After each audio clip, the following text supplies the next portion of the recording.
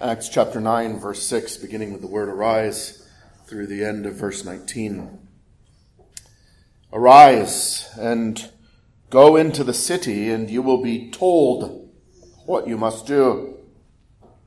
And the men who journeyed with him stood speechless, hearing a voice but seeing no one. Then Saul rose from the ground, and when his eyes were opened, he saw no one. But they led him by the hand and brought him into Damascus. And he was there 3 days without sight, and neither ate nor drank. Now there was a certain disciple at Damascus named Ananias, and to him the Lord said in a vision, Ananias. And he said, Here I am, Lord. So the Lord said to him, Arise, and go to the street called Straight, and inquire at the house of Judas for one called Saul of Tarsus, for behold, he is praying. And in a vision he has seen a man named Ananias coming in and putting his hand on him so that he might receive his sight. Then Ananias answered, Lord, I have heard from many about this man, how much harm he has done to your saints in Jerusalem. And here he has authority from the chief priests to bind all who call on your name. But the Lord said to him, Go, for he is a chosen vessel of mine to bear my name before Gentiles, kings, and the children of Israel. For I will show him how many things he must suffer for my name's sake. And Ananias went his way and entered the house, and laying his hands on him, he said, Brother Saul, the Lord Jesus, who appeared to you on the road as you came, has sent me that you may receive your sight and be filled with the Holy Spirit. Immediately there fell from his eyes something like scales, and he received his sight at once. And he arose and was baptized. So when he had received food, he was strengthened. Then Saul spent some days with the disciples at Damascus. Amen. Thus ends this reading of God's own word. Please be seated.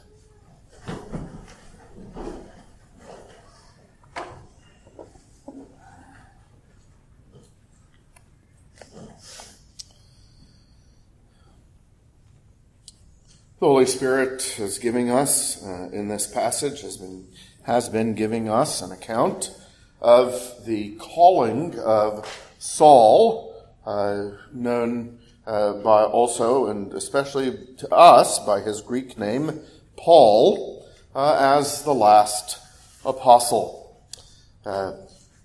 And what we saw last week was that as the Lord was bringing Paul into his ministry, the first two things he did was he brought Paul, especially under his word. And his word, as spoken to him, not only directly, which if we read the rest of Acts, and especially Paul's letters, we find that the Lord Jesus did a fair amount to, but modeling for us what it is like when the Lord calls us into this new life that he has given us as new people in Jesus Christ, and particularly into a new ordained work for those who enter into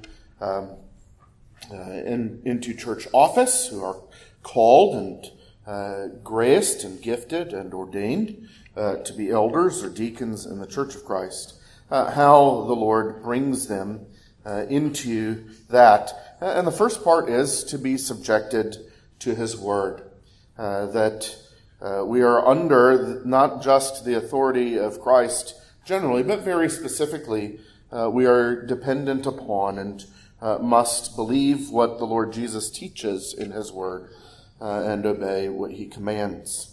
The next thing that we considered last Lord's Day was that the apostle is one who is under authority.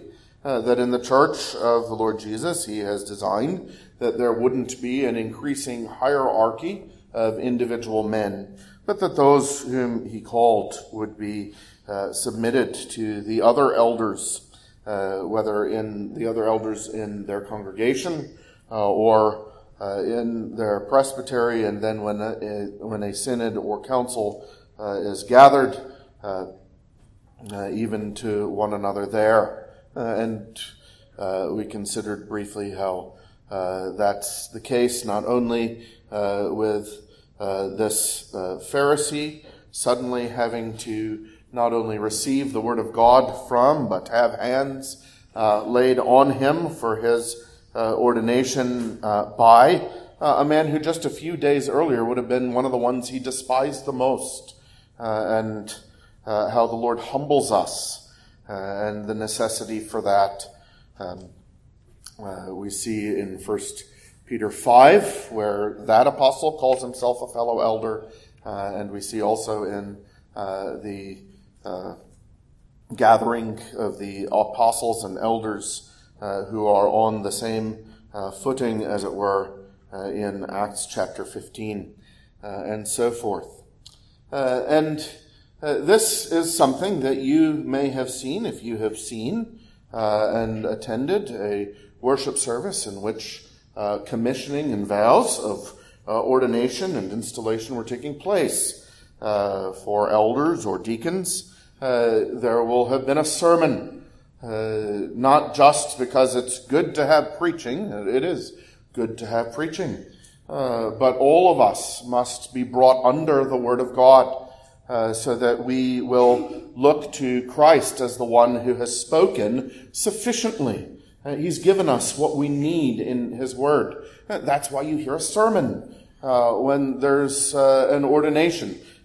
People sometimes attend these things, and they have a sense that there's a tradition here, and they're concerned that we would follow traditions. And traditions are just things that you've done more than once.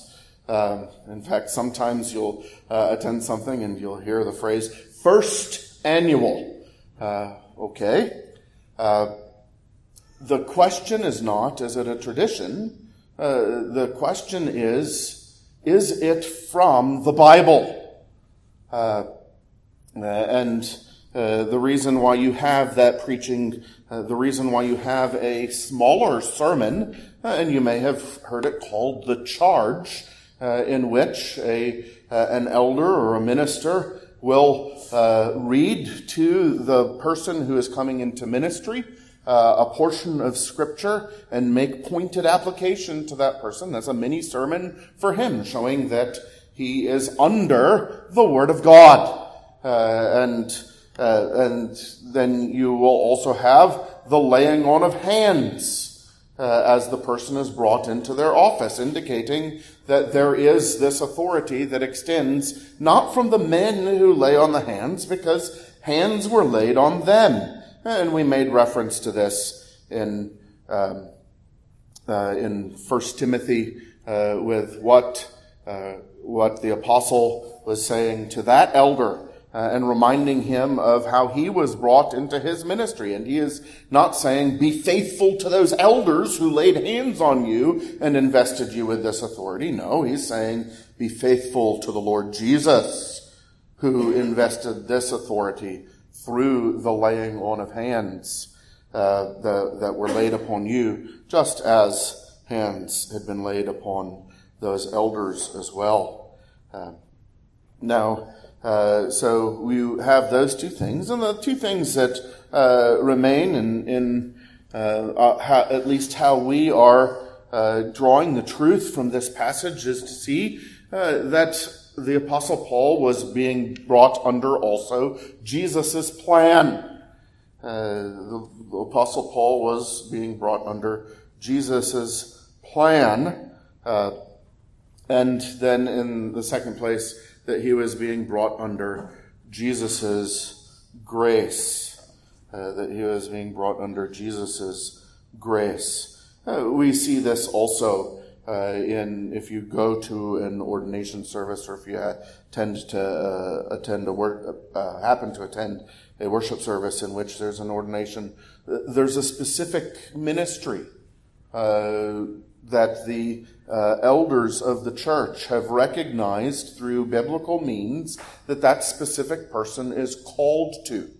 And so your elders, for instance, have or ought to have, and the Lord blessing his words to us even now by his Spirit, we are being strengthened in having a sense that this is the place where the Lord has called us to minister, and these are the people of the Lord whom he has prepared us to serve, and whom he has prepared to be served by us. And there's great purpose, as we'll see, and even comfort and strengthening and diligence and zeal that comes from being given that glimpse of Christ as the one who has chosen your service for you. But he doesn't just bring us under his plan, he brings us under his grace.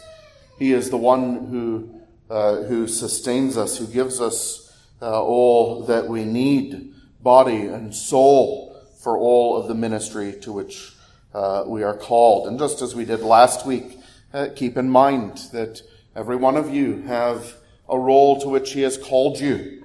Every one of you is a creature, and every believer is not just a neighbor to those around him in the world, but a brother or a sister to those in a congregation. And your specific congregation, appointed in God's providence to you, as 1 Corinthians 12 describes, when he's talking about how individuals within a congregation think about themselves in relation to others and others in relation to themselves. He says God has arranged the members of the body as he chooses.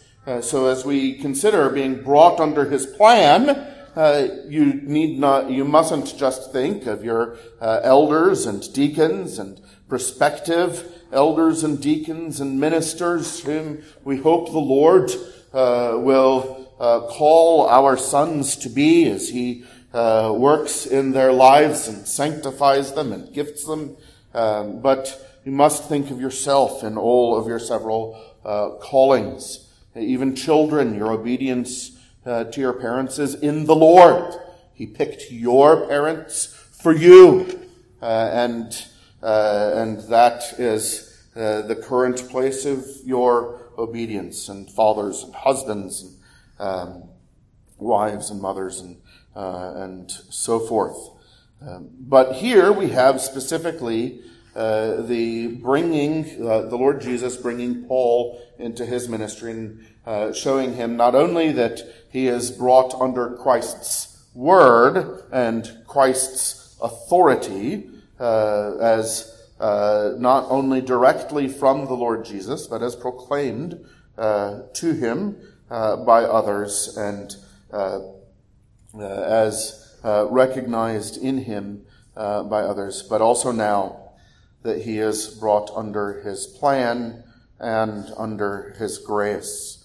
And of course, when we realize what the Lord has called us to, we ask, as this apostle does in another place, who is sufficient for such things? It was hard enough when I thought I just had to keep them fed, alive, and trained well enough that they could keep another set fed and alive by the time they left my house as a parent. But when you realize these are the Lord's children, whom they have appointed to me to minister to them, the means of his grace, and we've already started to give it away, right? Through which he will bring them to faith in Christ, through which he will build them up in Christ, then we say, as many of us say with different words perhaps, but still the same question many times a day with our children, who is sufficient for such things? Well, then we give the same answer as the apostle gives, not too many verses later. Our sufficiency is of God. Our sufficiency is of God, and that's why there's prayer, and that's why there's baptism. as we'll see with the apostle here. And that's why God helping those who have presided over and led whatever worship services that you might have attended in which ordination vows were being taken or installation vows were being taken, there must have been prayer, recognizing that there's only sufficiency for this ministry from God. Brought under his plan, we pick up in the Lord Jesus answering Ananias. Ananias, of course, being instructed by the Lord and under the authority of the Lord, who is very patient with him in his protest. He ends that protest in verse 14, and here he has authority from the chief priests to bind all who call on your name. But the Lord said to him, "Go, for he is a chosen vessel of mine to bear my name before Gentiles, kings, and the children of Israel." And just now, the first part of that answer, "Go, for he is a chosen vessel of mine." The Lord is not just reminding or not just instructing Ananias about it being okay to go and interact with Saul of Tarsus, and don't worry, you're not going to be hauled off to be executed like others have been. That's not the only thing he's doing to Ananias here. He's reminding Ananias that he too is a chosen vessel of Christ's. Vessels don't get to make decisions. We saw before the aspect of the ministry of the deacons as they oversaw the ministry in material things of the church, and that the authority over that part of the church's ministry to one another in particular, and of course all of that offered unto God. We saw the picture of table waiters. They used a word for service that was, and they applied it to serving tables. Well, there's a sense in which, if you're going to talk about the deacon as the waiter, the language that's used here of the minister of the word for Paul is actually even lower. They're not just waiters, they're vessels, cups, pitchers. I've heard before, and it's an apt illustration, that ministers should not think of themselves as chefs but waiters. Christ has prepared the food in the Bible, and the sermon is not the meal. The Bible is the meal. Christ himself and what he has written in the scripture, and that the preacher needs just to be a good table waiter, make sure that he has delivered the food in a presentable, accessible way to the table so that the people may eat. Well, that's all good and well, and it's a good illustration for what it is, but the illustration here before us now by the Holy Spirit is not the minister as the table waiter, it's the minister as the platter in the waiter's hand, that he is just a vessel. In fact, the Apostle Paul will use this language about himself in 2 Corinthians chapter 4. When he is explaining why he doesn't attempt to minister in such a way that is, what we might call over-engineered and or well-marketed, to mix metaphors. He just plainly speaks the truth.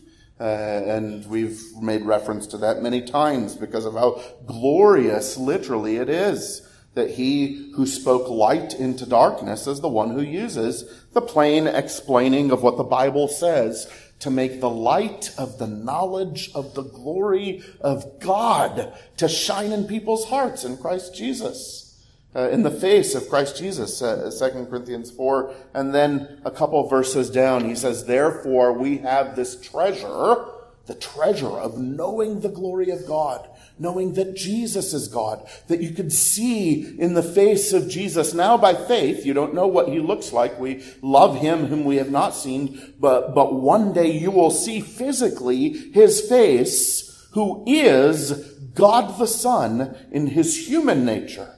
And you will lay eyes on him. And one of the jobs, as it were, of ministers of the word, of elders as we teach and preach the word of God, of husbands as you bathe your wife with the word of God, and fathers as you instruct your children, and mothers as you instruct your children, and all of the members of the body as we speak the truth in love. We can't go back and build all of that again from last week's opening up of the passage. One of our jobs is to be unimpressive, is to be an earthen vessel, so that it will be seen that all of the glory belongs to God in Christ Jesus. That what would be impressive would not be the presentation or the presenting of it, but the thing that is presented. The Word of God, generally speaking, yes, but here, he's not just a vessel, not just an earthen vessel, but here's what he's carrying. As a minister of the word, and we can go to Acts chapter 20 when he's talking to the Ephesian elders and saying earlier in the passage he has withheld nothing that is profitable, and so he's innocent of their blood.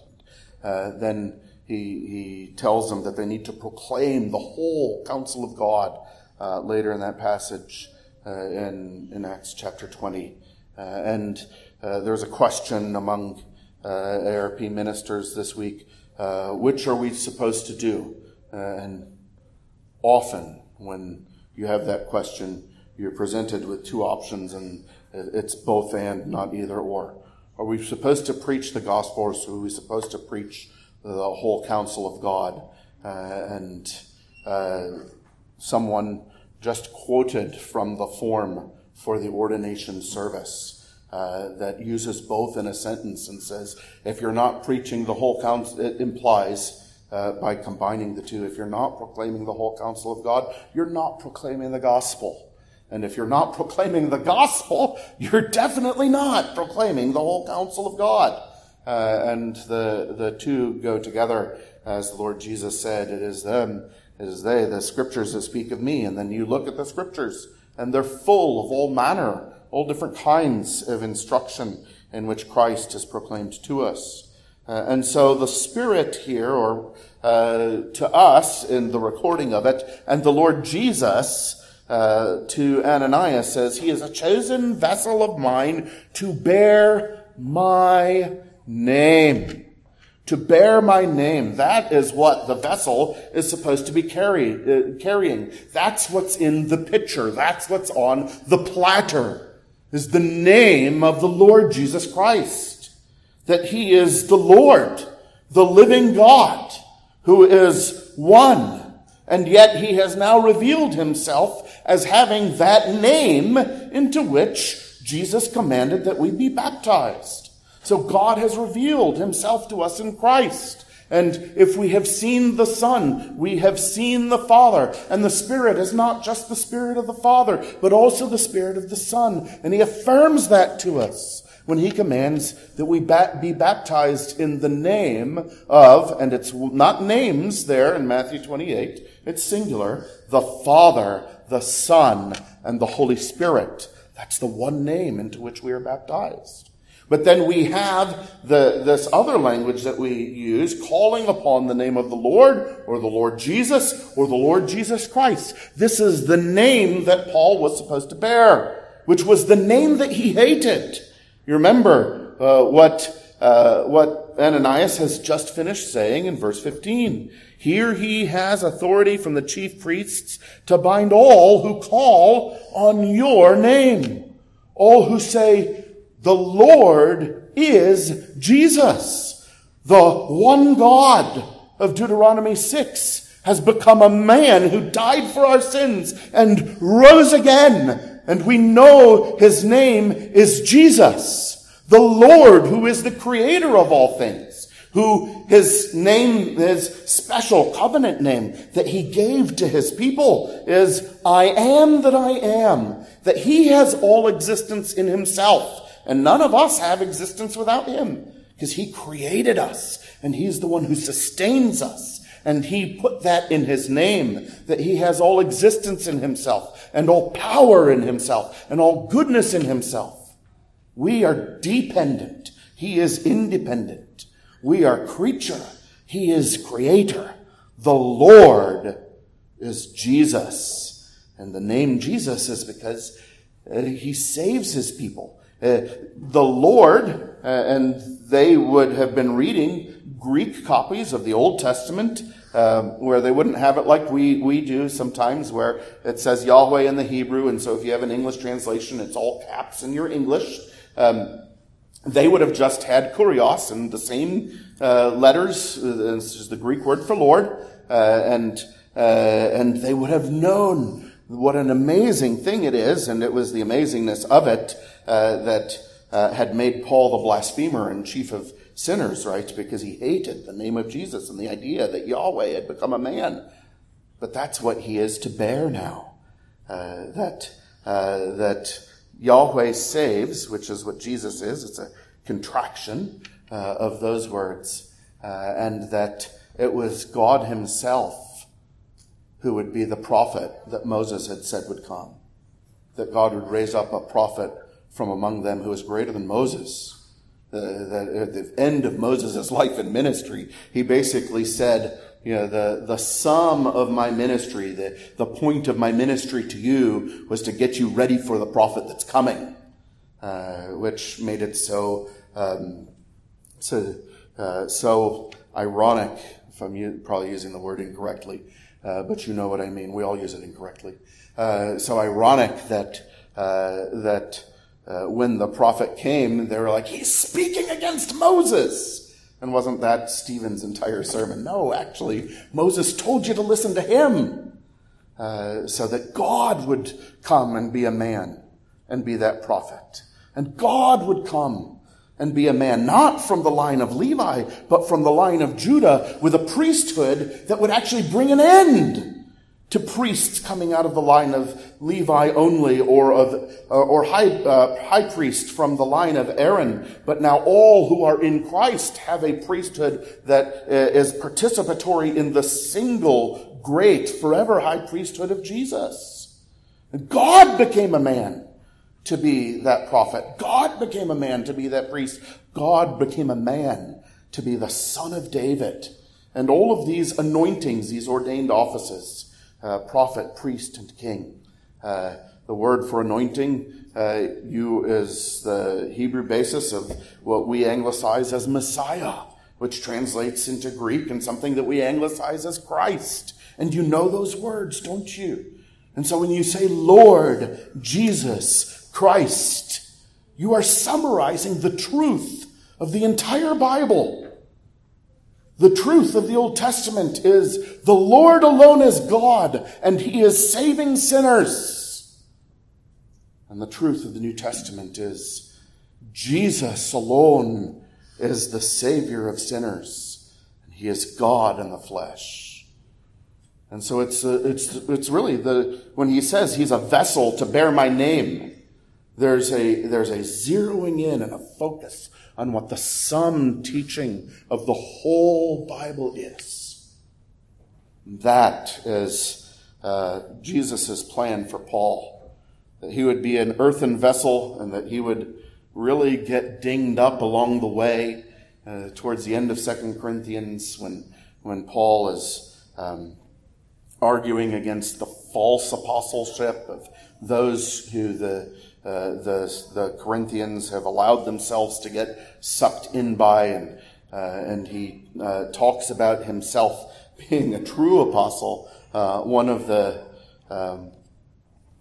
main things that he talks about is that he has suffered many things. And he starts to give them a list of what he has suffered. But do you think he's giving that list in grumbling or complaining or polishing his star? Look how wonderfully I have done in suffering all these things. No, he's basically saying, in retrospect at that point, what the Lord Jesus is saying in prospect at this point. That what God has planned for Paul is a specific ministry bearing his name through specific difficulties, how many things he must suffer. So he is a chosen vessel of mine to bear my name before Gentiles. Paul preaches in the synagogues at Damascus. He is quickly identified as an enemy. We'll hear more about that later. He goes down to Jerusalem, where he's quickly identified in his home church and perhaps other synagogues as an enemy. He is exiled, as it were, to Tarsus. There's church.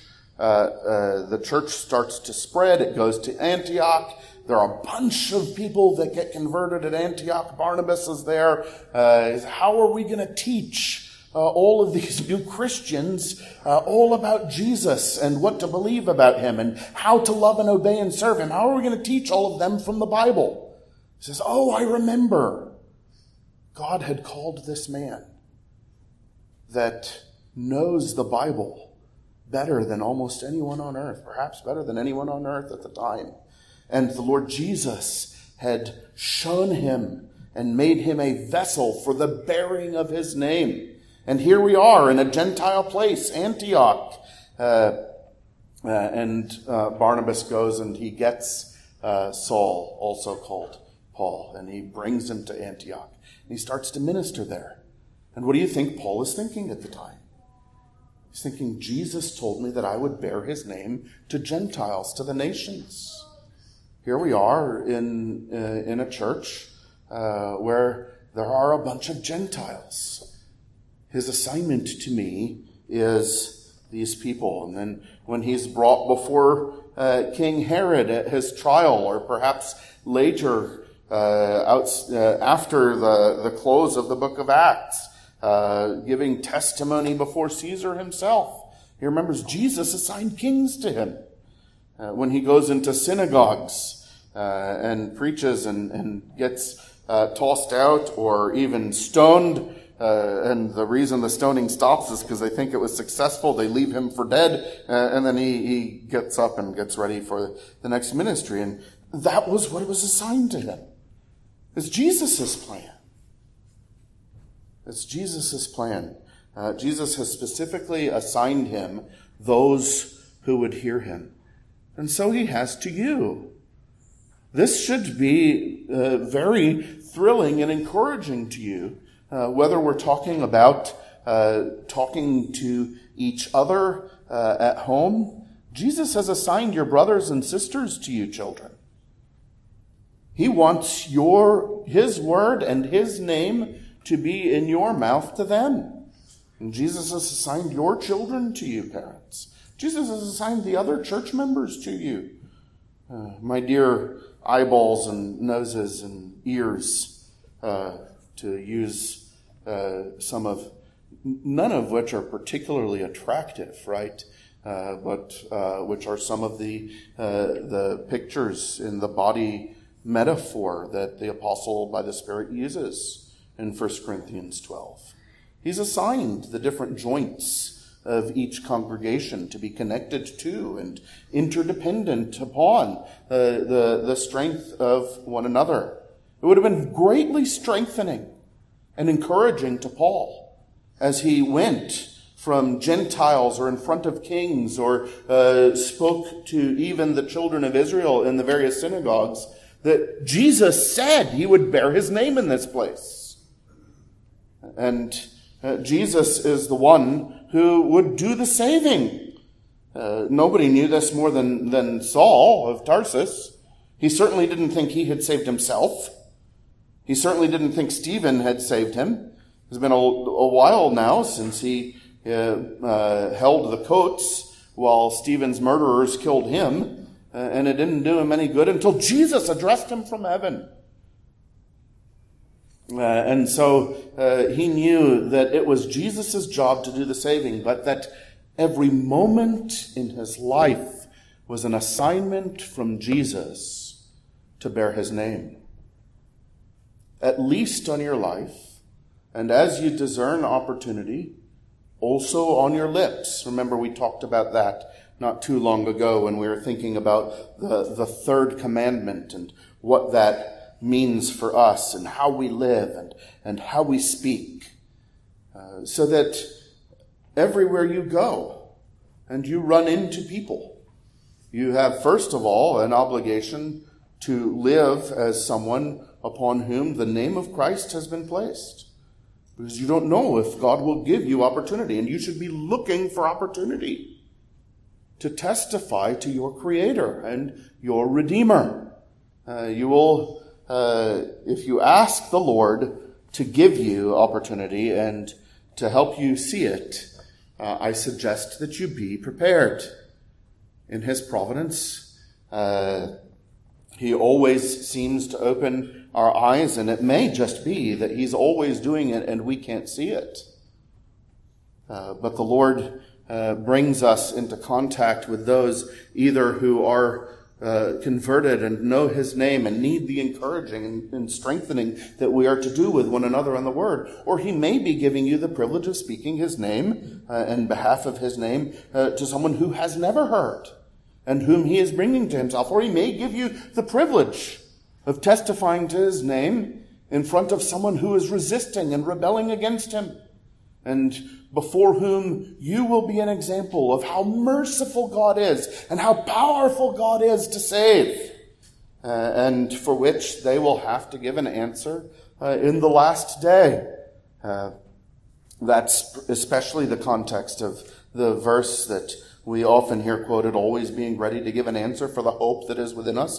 That's in the face of persecutors and accusers and magistrates who are condemning and punishing, that they would bring glory to Jesus for having heard his name from you.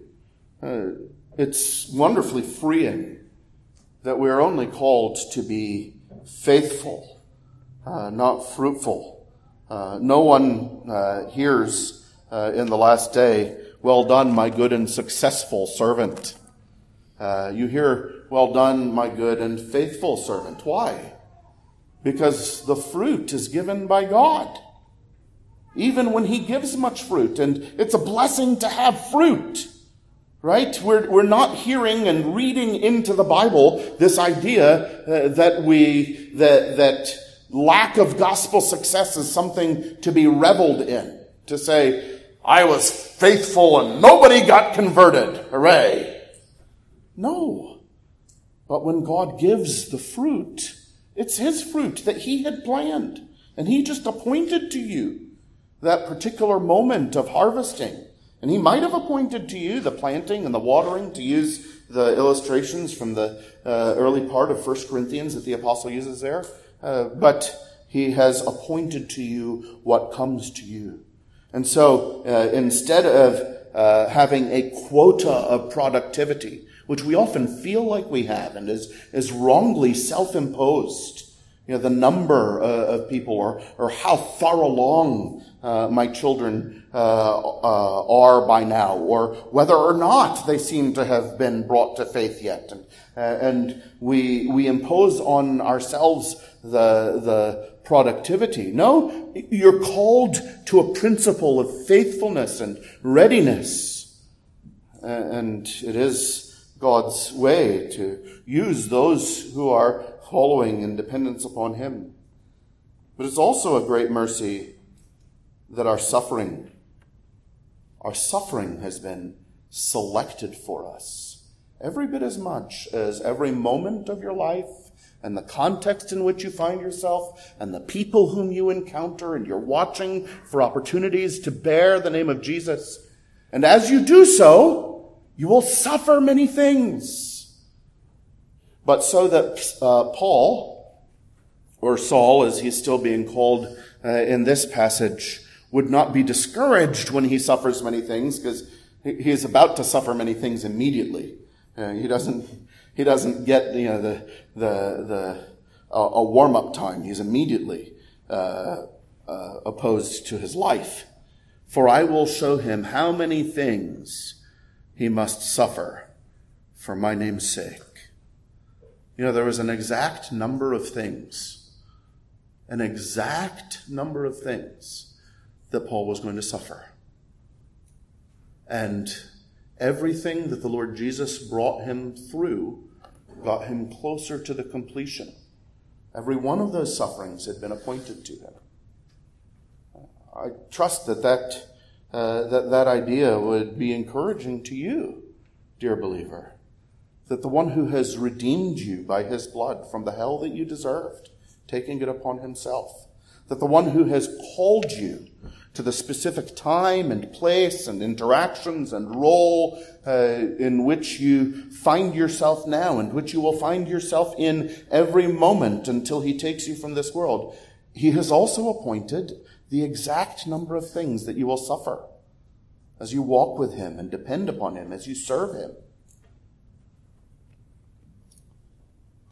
The fact that he has selected them for us is one encouraging and comforting thing.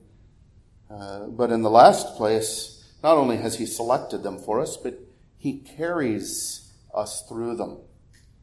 Remember in Romans 8, he talks about the being glorified together with Christ if we suffer with him, inheriting together with him if we suffer together with him for a little while in order to be glorified together with him.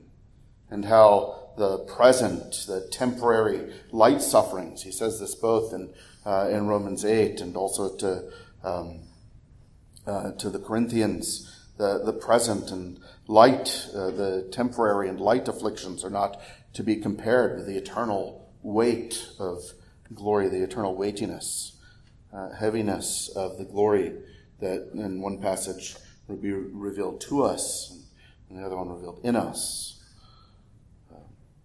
And so that brings us in the second place, not just brought under his plan, that Jesus is the one who's picked your ministry for you, and Jesus is the one who's picked your sufferings for you and numbered them. And when you're done, you're done. It's over forever. But that Jesus is the one who sustains you in both the ministering and the suffering. One of the things that Jesus did for Paul as he was bringing him not just to faith but into ministry was he impressed upon him how needy he was. At first, he spends the first 3 days of his Christian life blind. He opens his eyes. He doesn't see anything. When he does receive his sight, something like scales falls from his eyes in verse 18. He makes him to know his extreme neediness. Paul was, as they're described, a seeing person his entire life up until these 3 days. He was not equipped to be blind. It wasn't like he was blind from birth and had gotten accustomed to it. He was immediately, desperately needy, so that the Lord would by those days even communicate to him how entirely dependent we are upon God. It's God who sustains light, and God who designed your eyes, and God who keeps your eyes working. At least one of us has recently gone through eye injury. The rest of us are still blissfully taking for granted how easily we see all the time.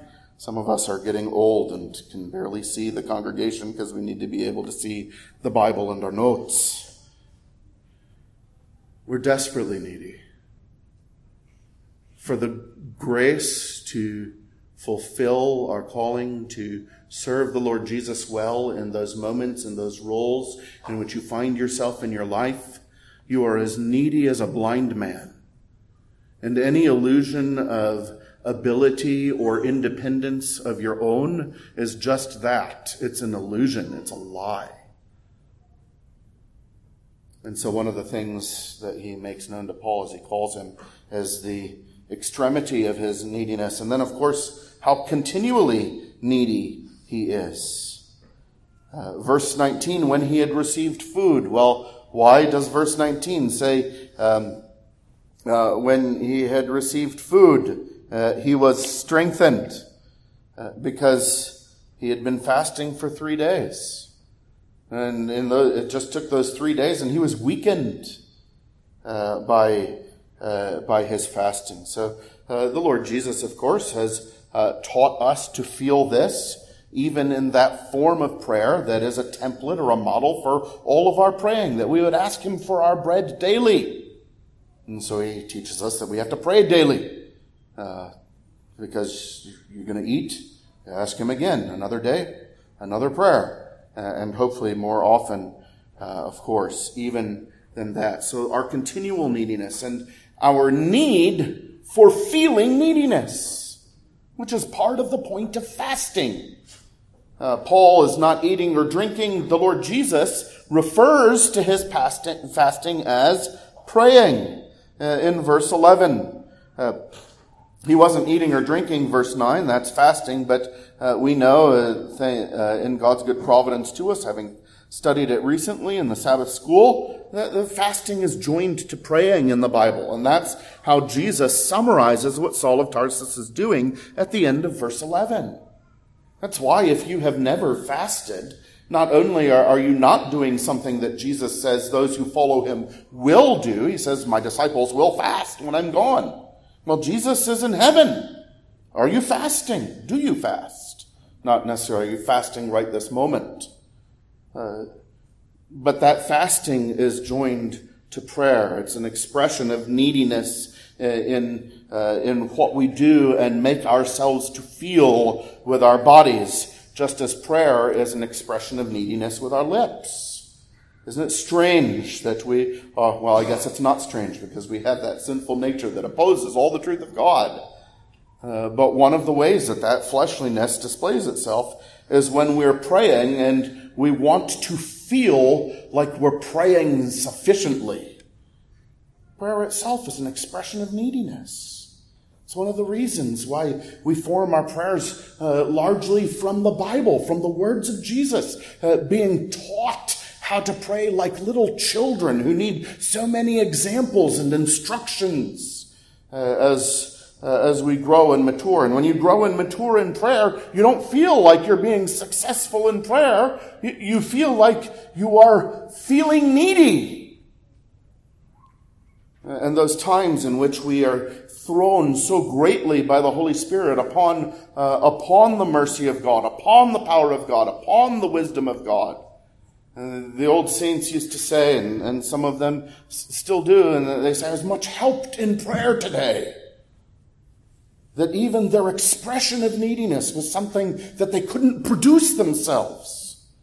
But that God, using the means of his word over all the time that they had been walking with him in this life, had come in that private worship or that family worship or the prayer meeting or the worship service, and had come by his Spirit and had enabled them to lay their selves, their hearts, their minds, their desires entirely upon God, expressing how we have nothing in ourselves and God has everything in him, and calling upon him through Christ. That was one of the first experiences. That was an experience through which Paul was coming into his call as an apostle. The Lord Jesus started him in 3 days of fasting and prayer, because it was his grace that would be sufficient for him. And it was a lesson that the apostle kept learning, evidently. Because, again, in that latter part of 2 Corinthians to which we were referring earlier, we have the passage about the thorn in the flesh, and Paul begging that it would be taken away.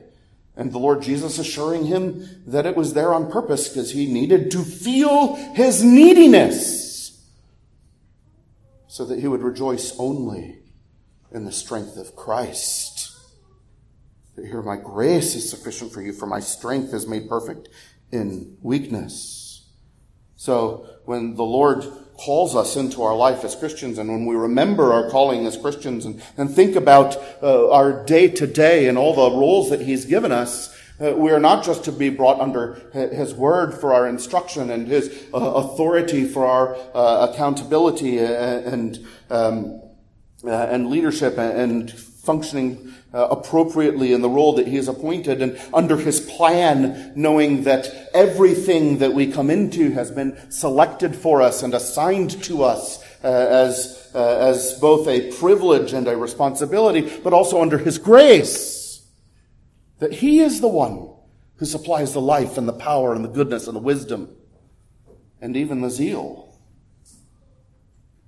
And so he makes Paul to feel the extremity of his neediness, how continually he is needy, and gives him mechanisms by which to feel not super spiritual but super needy fasting and prayer.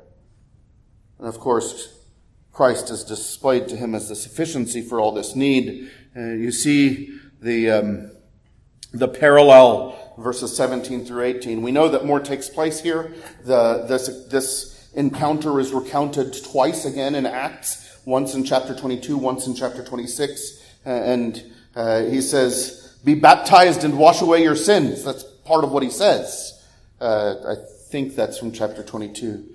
But now you see how much I need to grow in my comprehensive Bible knowledge. But here he doesn't tell us about the wash away your sins line. Why?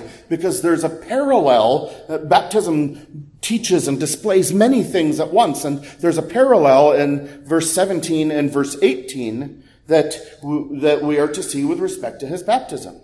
So Ananias says, the portion that the Spirit records for us here is, Jesus, who appeared to you on the road as you came, has sent me that you may receive your sight and be filled with the Holy Spirit.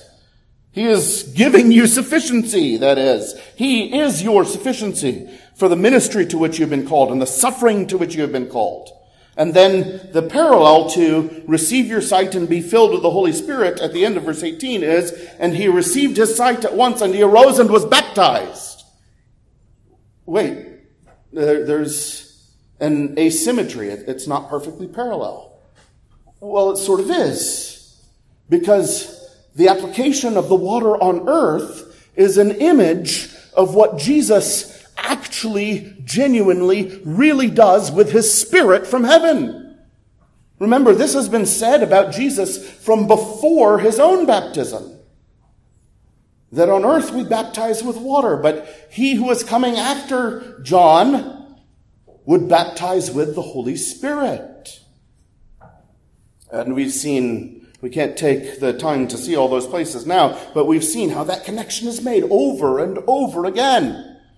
And so Ananias says that you may receive your sight and be filled with the Holy Spirit. And then he arose and he was baptized.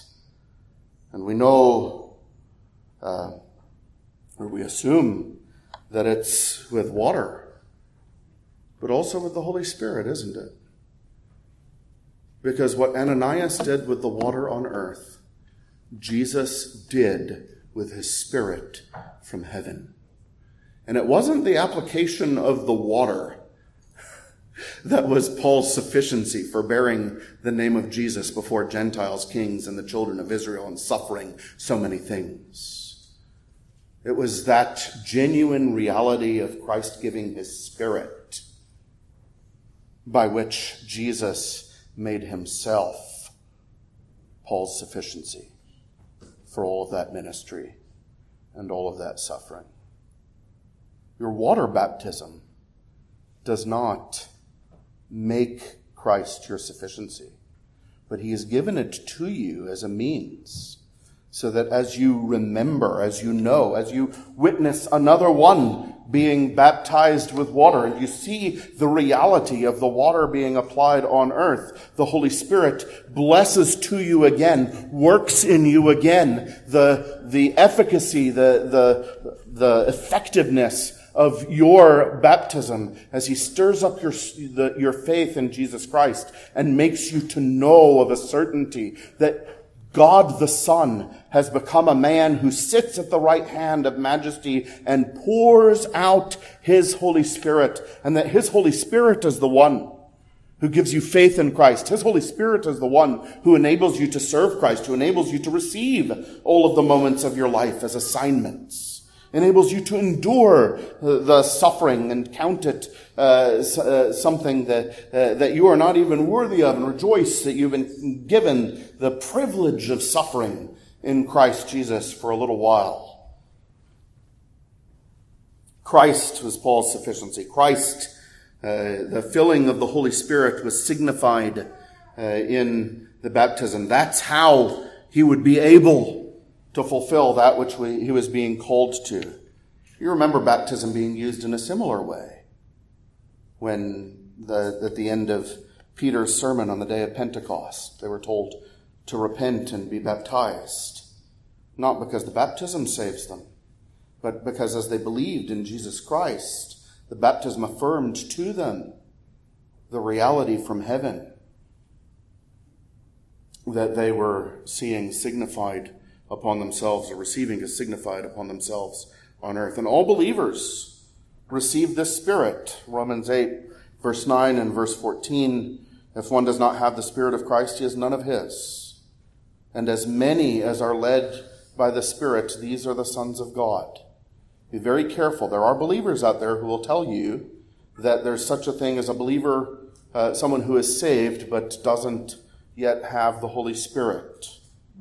No, Romans 8, verse 9 and 14, those things, all believers have their sufficiency from Christ by the same Spirit who ministers Christ to them.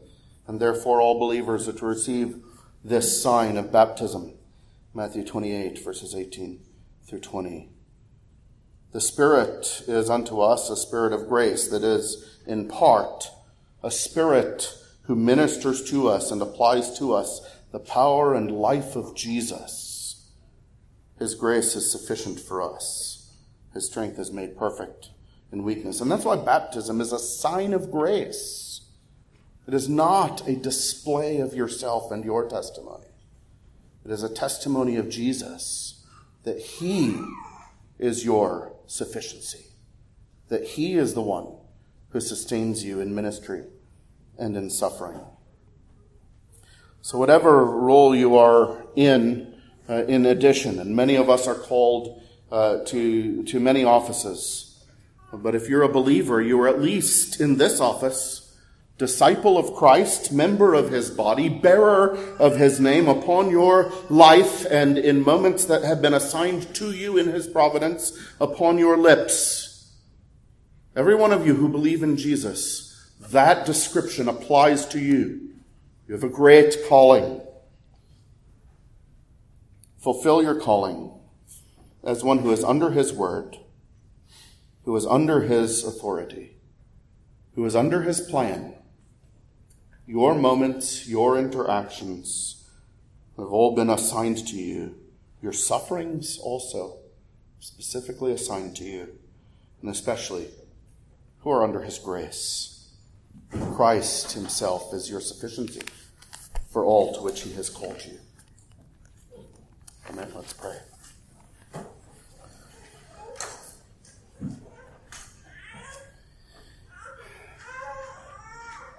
Lord, we pray, first of all, for those who hear about these things and the idea of having a life that is joined to you and dependence upon you sounds foreign to them because they have not turned from their sin and trusted in Jesus and become new people with a heavenly calling.